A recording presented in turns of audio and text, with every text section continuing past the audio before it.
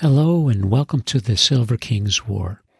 I'm Michael Sievers, the writer, producer, and creator of this podcast series about my father's Second World War as a B-26 bombardier. Today we continue in our review of Stanley's War. It's August of 1945.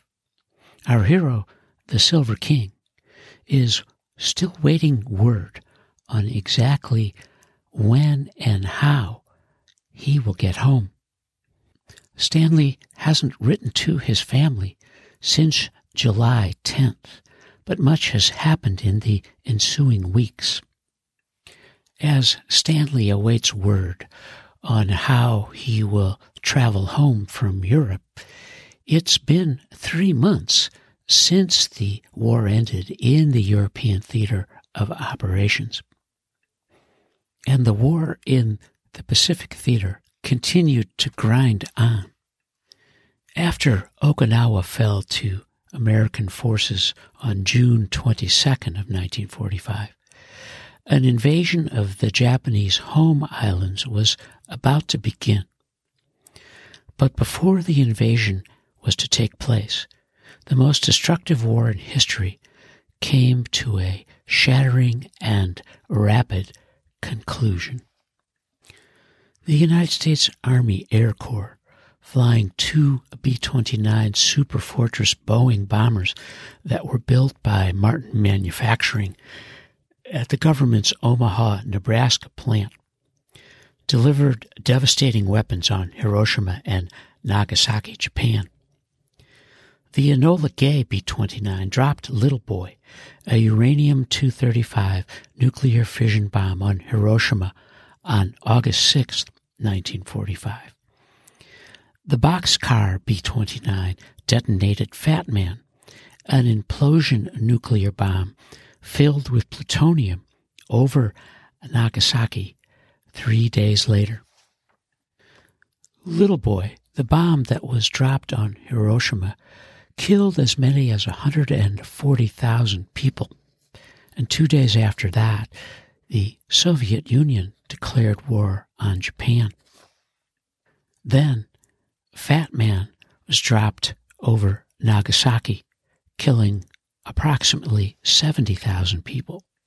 And finally, recognizing that victory was impossible, the Japanese government accepted the Allies' surrender terms without qualifications on August 14, 1945. And that same day, President Harry S. Truman announced from the White House that the Japanese acceptance met the terms laid down at the Potsdam Conference for unconditional surrender.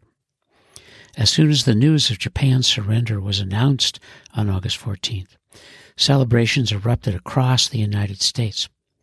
The United Kingdom announced that its official VJ Day would be the next day on August 15th, and Americans exuberantly joined in that day's merriment as well. In New York City's Times Square, sailors climbed lampposts to unfurl American flags as ticker tape rained down upon the throngs gathered to celebrate the war's end. In thousands of small towns across America, scenes played out that included fireworks, confetti, and impromptu Main Street parades. In San Francisco, parades celebrated that troops would soon return home through that city. And in Honolulu, marching bands, parades, and ticker tape filled the streets. In backyard celebrations, veterans drank toasts in the warm sunlight. People drove throughout the city, flying flags and relishing the moment that Americans were waiting for since the attack on Pearl Harbor. The Victory over Japan Day would officially be celebrated in the United States on the day of the formal surrender and the documents that were signed aboard the USS Missouri in Tokyo Bay on September 2nd, 1945. And on the day, August 6th, that the Air Corps dropped Little Boy on Hiroshima, the Silver King wrote a 3-page letter from Paris, the first letter that he had written since July 10th, a period of 27 days. Stanley's August 6th letter from Paris didn't really express any of his usual joie de vivre regarding the City of Light. He was describing instead the waiting and boredom and wondering about when they were getting home at a depot in Le Bourg, where he would spend 3 weeks.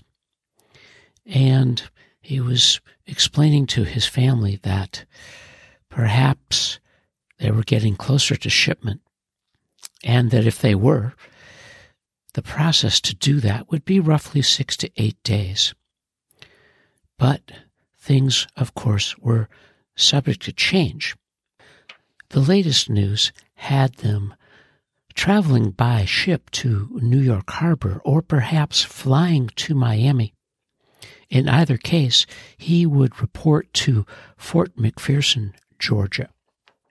The king wrote his second August letter on the 13th, reporting that there really wasn't anything new for him, of course, but he had word that Japan had surrendered, and that improved the odds that he wouldn't go overseas to the Pacific. Nonetheless, he has been waiting for 5 weeks in the same old depot, and that he is happy to say he does have enough points to clear for home with 85. Stanley's next letter home is written on September 10th, and he relates, of course, that he's fine and acknowledges his pain for not writing at all since his letter of August 13th, and that's 28 days ago. But his excuse in part is that they have moved he and his guys from Le Bourg and the depot to Le Havre, which is a port city, to a tent city they all know as Lucky Strike.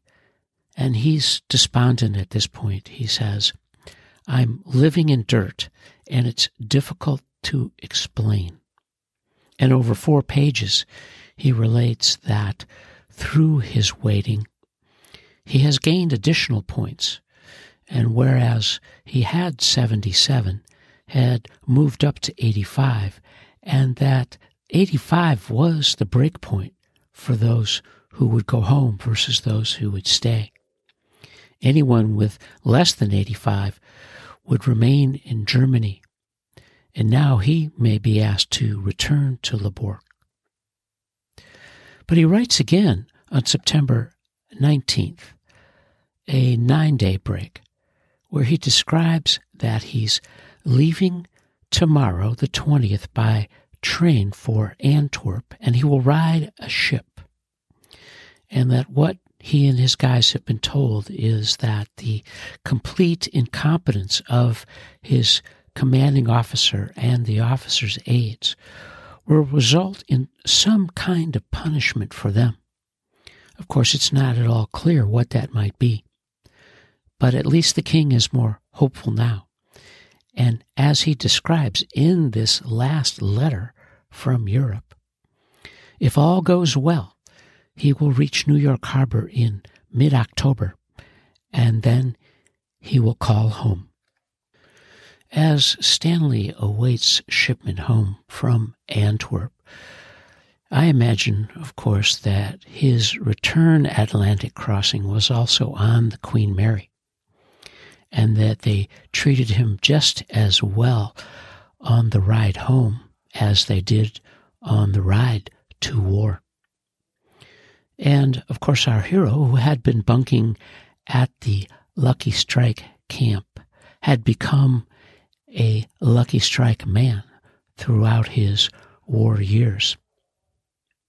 The Silver King and his guys, of course, were often showered with cigarettes in their packages and postings, and were grateful because they could smoke and trade the extras for other goodies with the folks in France.